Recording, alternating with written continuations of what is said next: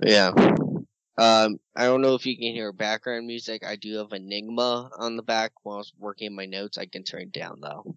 No, actually, I don't hear it. You're good. And if you hear any background noises, it's just my kids because they're assholes. So, with the exception of me mooing at you all day, how have you been? Very much mood at by multiple children, and yeah, I'm pretty sure Sophie started mooing in the corner, so I'm slightly disturbed. And I'm probably gonna go outside and get hit by a cow. Why would you get hit by a cow? It's a pandemic, not a tornado. It's Colorado.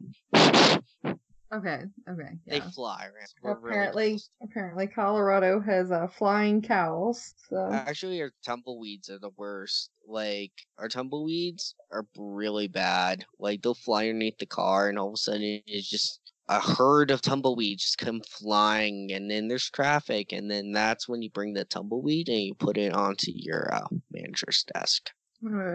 are tumbleweeds really called herds? They are. It's a herd of tumbleweeds. I'm gonna Google this. One second. Please do. It is a thing. What is a group? Not a group home. It's a group. That's where you're going next. Tumbleweeds. What was a group of tumbleweeds called? Oh my gosh! It is actually a herd. I'm from Colorado. There isn't a collective term for tumbleweeds, and if there is, it's not used enough for anyone to understand the word. So, metaphorically, they're referred to as herds of tumbleweeds, or pretty much anything else you want to, because they suck. That is Yeah, the they suck. actual Google definition right there. Like, I Google's told just you. like, Yeah, herds of tumbleweed will come at you. I think it broke Jess's brain. a little bit, like a herd of tumbleweeds. We went from a herd of cattle to a herd of tumbleweeds. So, what are we talking about today, Jess? We got some pint-sized psychos, and no, I'm not talking about my children or my husband. Or This week, me. Let's be real. I'm 5'4". yeah, compared to me, you are kind of pint-sized. I'm standing at 5'11 and a half. She gets the stuff off the top shelf for me. Yeah. This is why we'll probably never cover Bigfoot because the whole time he'll just be in the background screaming, "I know where Bigfoot is. She's in Michigan." Yep. Um, this week we're covering killer kids, and no, we don't mean people that kill their kids, like crazy The little children that kill everybody else. like crazy little psycho children. It brings up a lot of interesting details. The age limit as to when do you try a child as an adult murderer? Do you send them to juvie? Do you send them to prison? Is there any possibility of rehab with some of these guys? I mean, if you go to jail when you're 6 and you get a life sentence, you're probably not getting out until the world ends, essentially. Which might be in the next week or two if we keep going the way we're going. That's besides the fact. Well, we're ignoring the pandemic this episode. Keep in tune for next couple of episodes. We might enter that, but it's just cuts too close to home. Yeah, we're kind of dealing with our anxiety issues, and I'm going on almost 2 months trapped in this house. And I'm wearing dog collar. So we are all just maintaining our anxiety at this point in multiple different ways. I have on one of socks with this is aliens. being our podcast. I have socks with aliens on them. That counts, right? Okay, so on to what you guys actually want to be listening to. So And it we is got so not our random crap. As just takes your. So It at the is very only 1:00 my time zone, and I'm it's only already 11 my drinking. time. I'd still be drinking if it was only 11. And there's no construct of time anymore. There isn't. So I have a little bit thing that Jess doesn't actually even know about this time around. Oh my. So when I go through my story, I've got a series of questions. Jess is the drinker over here. She gets the question wrong. She's got a drink. Oh crap. Hell. So drinking everybody game. get a piece of paper, get a pencil, get something there, because I got a couple good questions for you. You can't use Google, and let's get Jess drunk. Hard, but okay. I actually ate today, which for someone who loves to eat so much, I tend to forget to do. I mean, I don't know how you can forget Forgot to to eat. feed yourself, but I do so quite often. The I wind forgot. just hit my front door and it slammed, like the screen door slammed shut. It scared the crap out of me. Okay, so maybe we'll ease up on the drinks. Well, lots of orders are coming in for different things because, somebody's got to keep Amazon in business, and I'm pretty sure it's going to be me. So for one of our first cases, I have got the story of the crucifixion murder that was in 1971. So for a second here, let's actually go back to 1971 and see what happened in 1971. Some of the I'm going to things that guess happened drugs. was Lots of drugs. drink. There actually wasn't a whole hell of a lot. Can you guess the gas prices in 1971? 1971, I'm going to guess 75 cents. Close, but 36 cents a gallon. Drink. Yeah. I feel like Jeez, that was guys. more like towards the 40s and 50s, not the 70s. That sounds insane. All right, I got another one for you. Cost of eggs. The cost of eggs, they're not really that expensive now, so I'm gonna go with 10 cents a dozen. 53 cents a gallon. Of eggs? Yeah. Or 53 cents a carton is what I meant to say. I was about to say a gallon Not a of gallon eggs. of eggs, Jesus no. Christ. No, Are they I don't already know. shelled? Because if so, I'll pay that much for a gallon worth of. My bad, I apparently can read. And I'm the one drinking. Oh, whatever.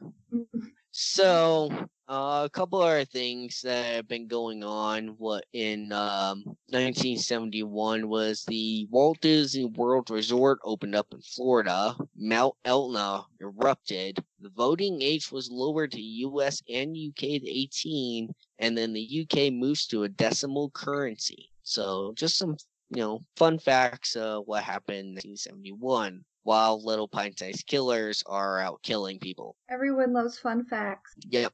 Whenever I put fun facts in my notes, I actually just write FF. It's like FF. Anyway, moving on from Justice FFFFF, we are going to be taking a look at what caused this. So back to my FFFFs. FF. Okay, so my story is a little crazy. I just want to give you a background what was kind of going on in 1971, prices of things, that kind of thing.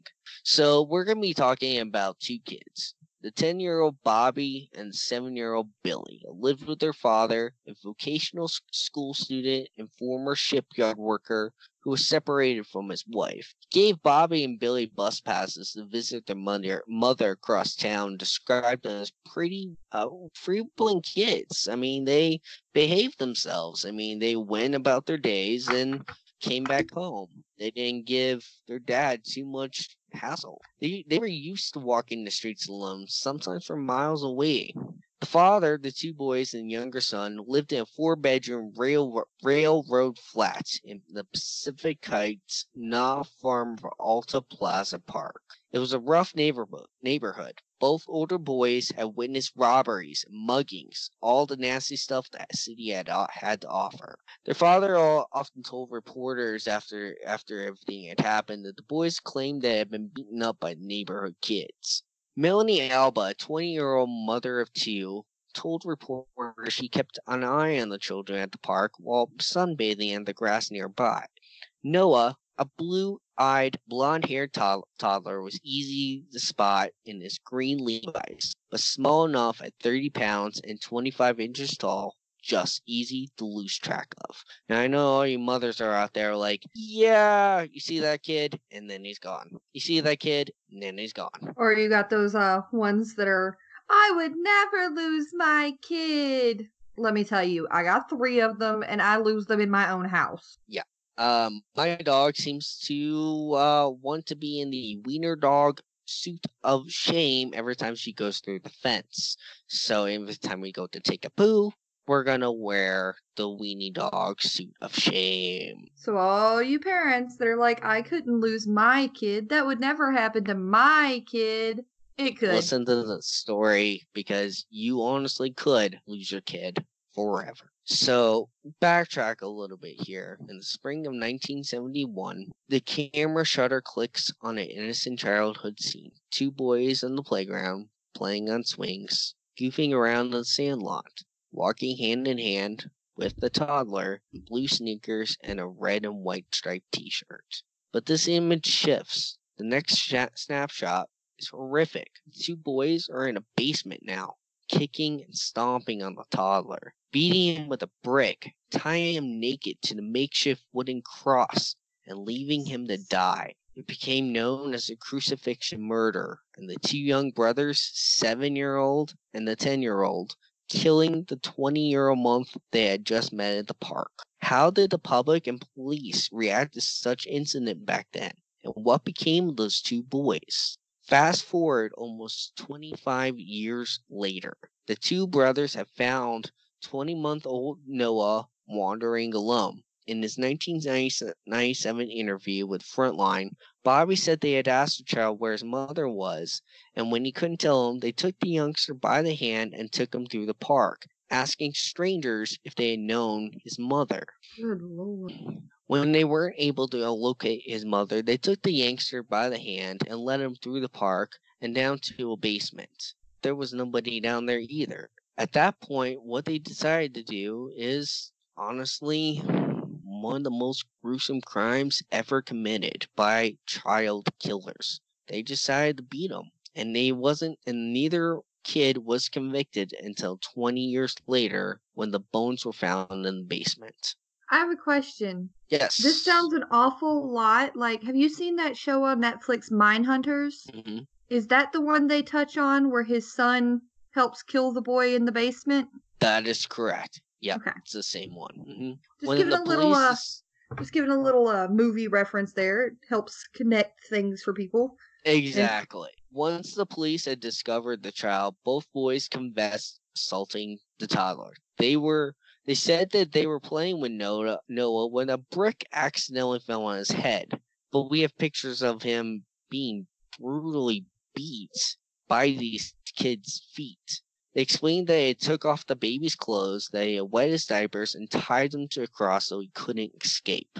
Bobby told Frontline that the cross formation, which had mystified police and the public, grew out of the knowledge of Jesus Christ and the native belief that the baby could be resurrected too. I'm going to kill this kid, I'm going to build a cross, and I'm going to hope for the best. Jesus! That's bonkers! So, they did admit to the crime, and they did admit to why they had a cross formation. Here's your question, and it's for viewers as well as Jess with her alcohol. Child or monster? The police had their suspects, but the question of what to do with such young boys bewildering, according to the investigators who have worked their case.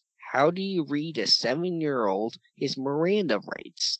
And how do you prove premeditation and child's play? The San Francisco paper ran the headline, Child Murders Told by Cool 7-Year-Old.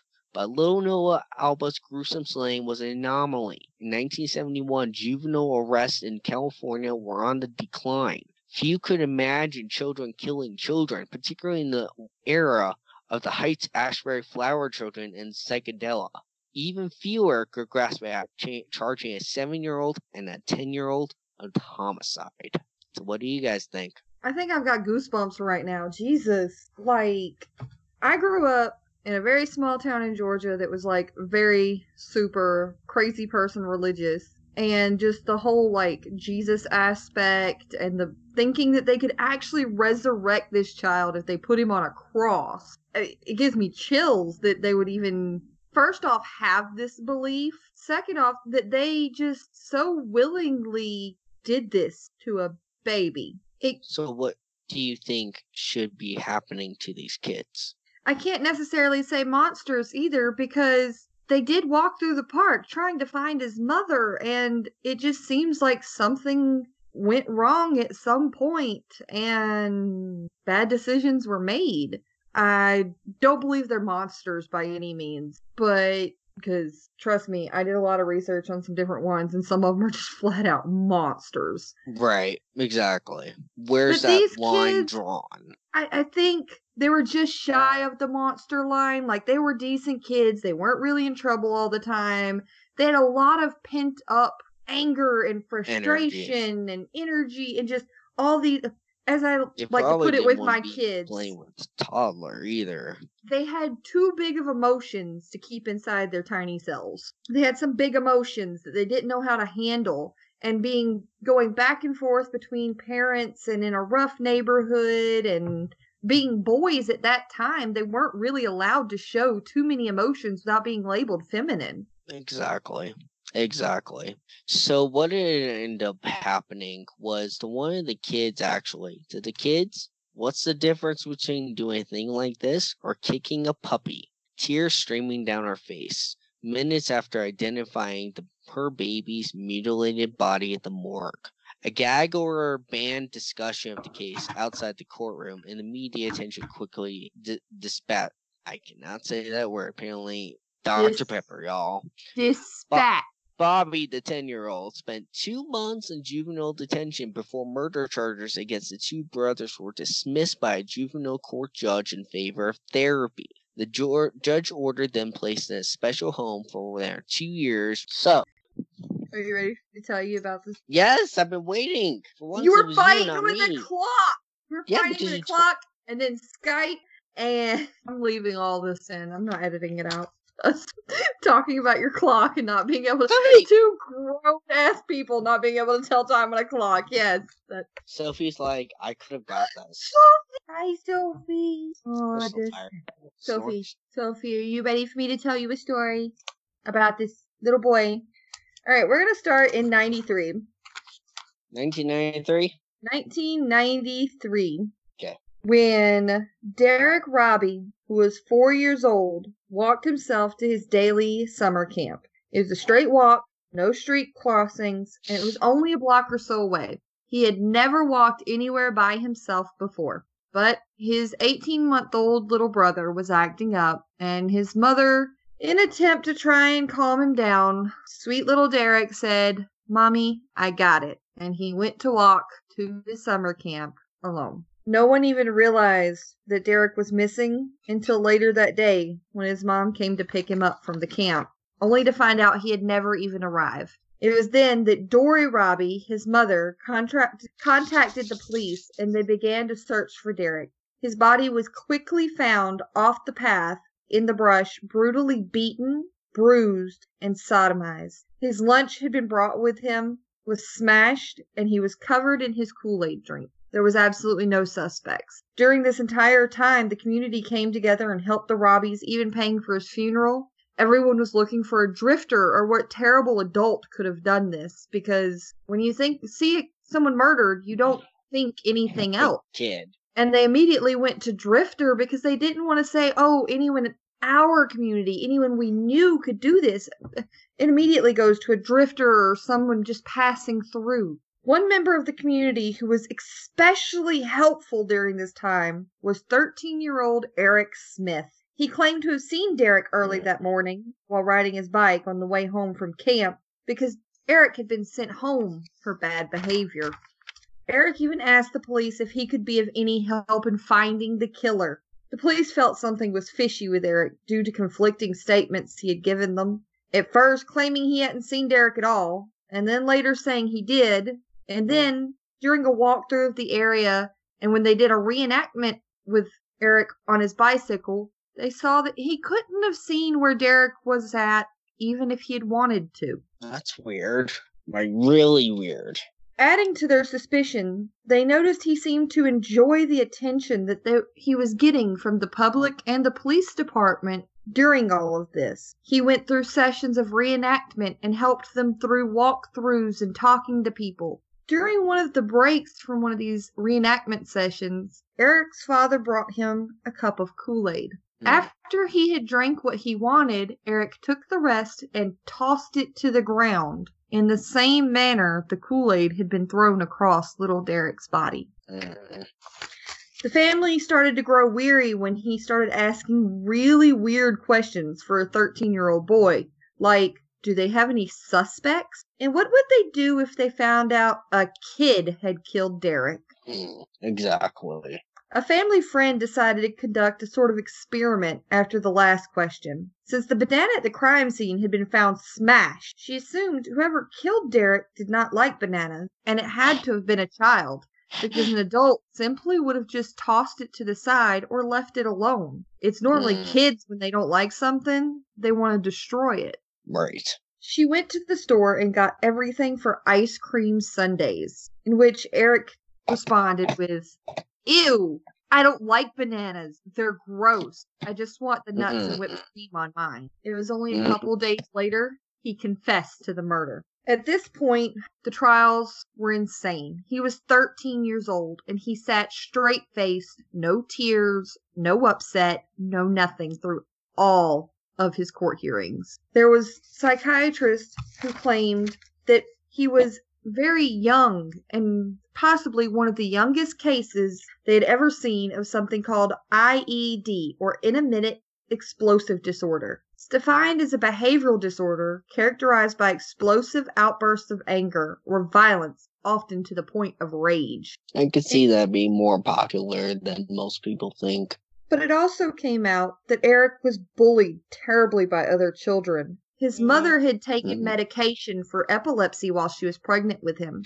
causing him to have low-set, protruding ears. He had bright red hair, freckles, and Coke-bottom glasses. This kid lost the genetic lottery so hard, like, it couldn't have gotten much worse. He kind of had it coming, unfortunately, with that one.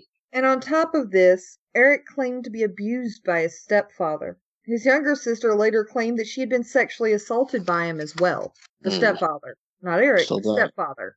The whole entire family was just screwed. Eric often went to his real father for advice, and when it came to his anger problems, his father suggested a punching bag, as he had the same problems when he was younger, and that had been his solution. Just to clarify, his father told a 13-year-old boy with known rage issues to hit things to feel better. Well, to play devil's advocate on that, you can, like, with my little brother, he's very aggressive. Wrestling helped him. He's ADHD. Punching bags, scanning out, those are healthy outlets for aggression. But you have to be careful, and it has to be under a controlled environment. It can work. Even my murderers over at where I work in corrections, they still have the same issues. We have personal passes to get them to a gym. Like, it works for them. Well, I mean, I understand it working, but what I'm saying is he told this 13-year-old boy to just go hit things.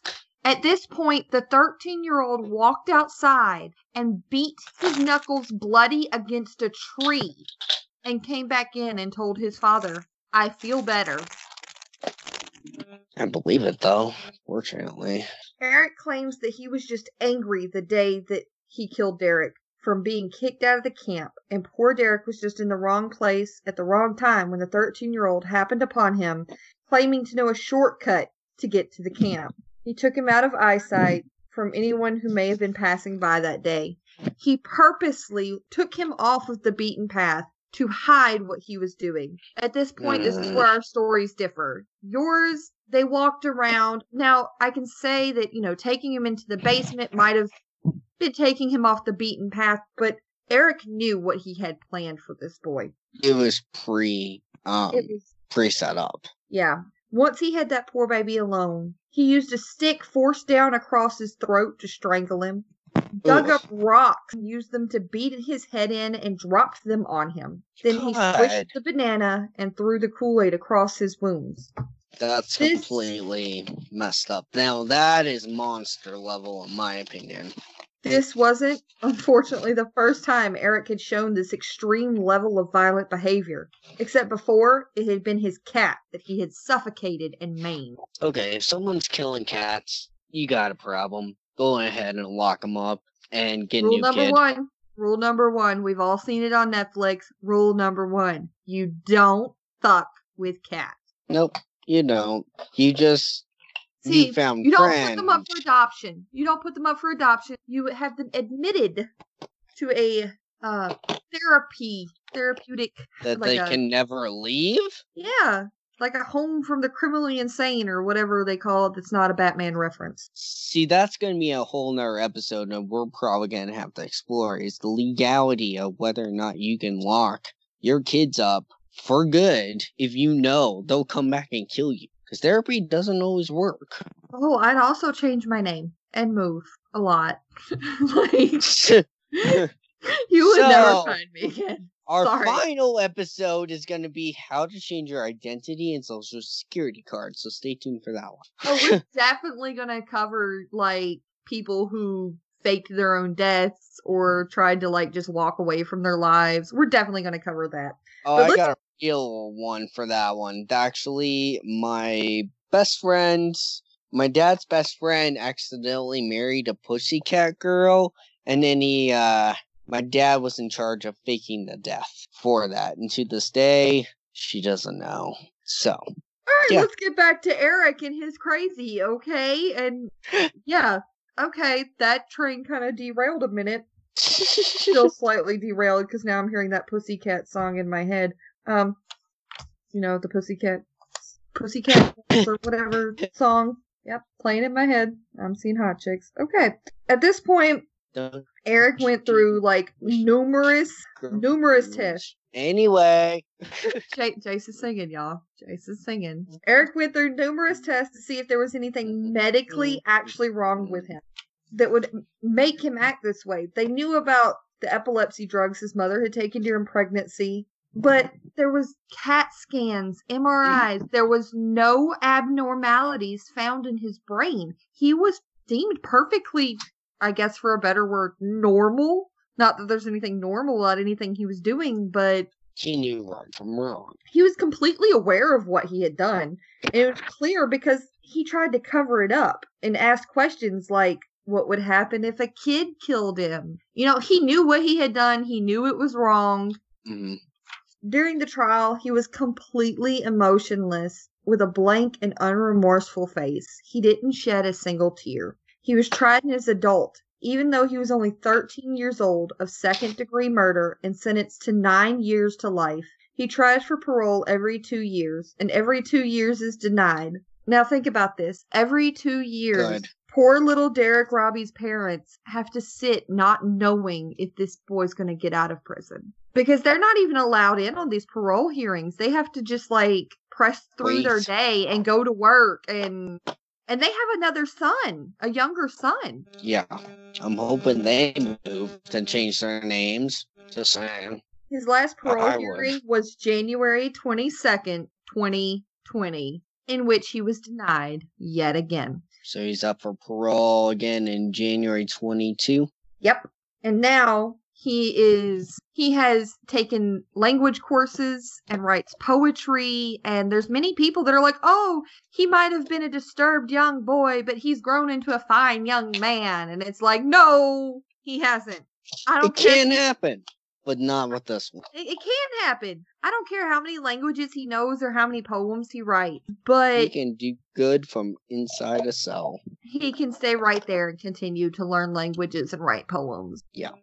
He now also claims that he was never abused, and it makes you wonder if there even was an excuse for his actions that day, or if he just felt like it. Yeah, exactly. In recent interviews with him, when I say recent, past couple of years, because, you know, YouTube, and there's been interviews with him where he said that, oh, I wasn't really abused, I made that up. Oh, I wasn't picked on that bad, I made that up. And it's like, so you just killed the kid because you felt like it? Like, that's a little terrifying. I think you need to stay behind bars. Because what happens when you have a bad day again and just feel like it? Exactly. And you decide to pick another smaller than you, helpless being, whether it be man, woman, or child, and take your bad day out on them. Eric Smith, stay in prison. Just stay there. So, Jess, what do you think of tonight's stories? I think we covered both sides of the spectrum pretty well. Kids that, you know, just happen upon something and crazy happens, and, you know, yes, what they did was absolutely terrible, but it wasn't because they were monsters. It was because they honestly just were overwhelmed with the crazy of their lives, and one thing led to another. Now, And then, yours, Stone Cold Killer. and then on the other side, we got mine, where he was just probably born bad. Like, I can honestly, Yeah. there's some of them you look at and you think, oh, there is no born good or evil. Then explain how some of these children do these things so terrible. They don't learn it. Exactly. It's not like it's in their everyday life. Now, if it was a child that had been abused and raped and beaten, and I could see. Right. But a child that was doted upon and loved unconditionally to do something like this. Whole nother ball game. We go from someone had made a bad decision. A child made a bad decision from your story to child just messed up. Exactly. Like something in there just wasn't. Well, sometimes when you get kids, sometimes it became a lawyer, sometimes it became infamous. So that just doesn't help your livelihood. Just saying. Oh, Words of Wisdom by Jace. Words of Wisdom by Jace. Oh my god, this is going to be a new running thing. At the end of every episode, we need Words of Wisdom by Jace. Exactly. Today, Words of Wisdom by Jace. Don't fuck your cousin. I'll have a new one next week. And I might actually remember to tell you guys this week that you can find us on Spotify, Google Podcasts, Anchor, and any other place you listen to podcasts, except for Apple at this moment, which we will be fixing. And if you can't find us on any of your listening platforms, please email us at badnervesandboxedwine@gmail.com and let us know, and we'll work on getting that to you. You can find us on Instagram and Facebook. So just follow. You can also see each one of our individual profiles. Send us a message. You love us, you hate us. Hey, even if you have an interesting story you want to, and we can even bring you on the line to tell your version, just let us know. Hit us up, and we'll work with you. So don't tell us you hate us. Please don't. I mean, we accept constructive criticism, but okay, fine. You can contact Jace and tell me how much you hate Jess, because I tell her that on a daily basis anyway. So it's nothing new, guys. Part of our title of our podcast is Bad Nerves. Don't tell us you hate us, have anxiety. But we will definitely accept constructive criticism. And yeah. And maybe you want us to tell your story, or you want to come on the show sometime and tell your own story. Let us know. If you want to send us the whole story, well, we'll definitely fit it in somewhere. Or if you just want to say, hey, I've got an awesome story for you, and we'll be in contact. But thanks for listening to Boxed Wine. Whoa, no. Thanks for listening to... You say Bad Nerves. Bad Nerves, Boxed Wine. Yeah, Jess is drunk. No, I'm not. Thanks for listening.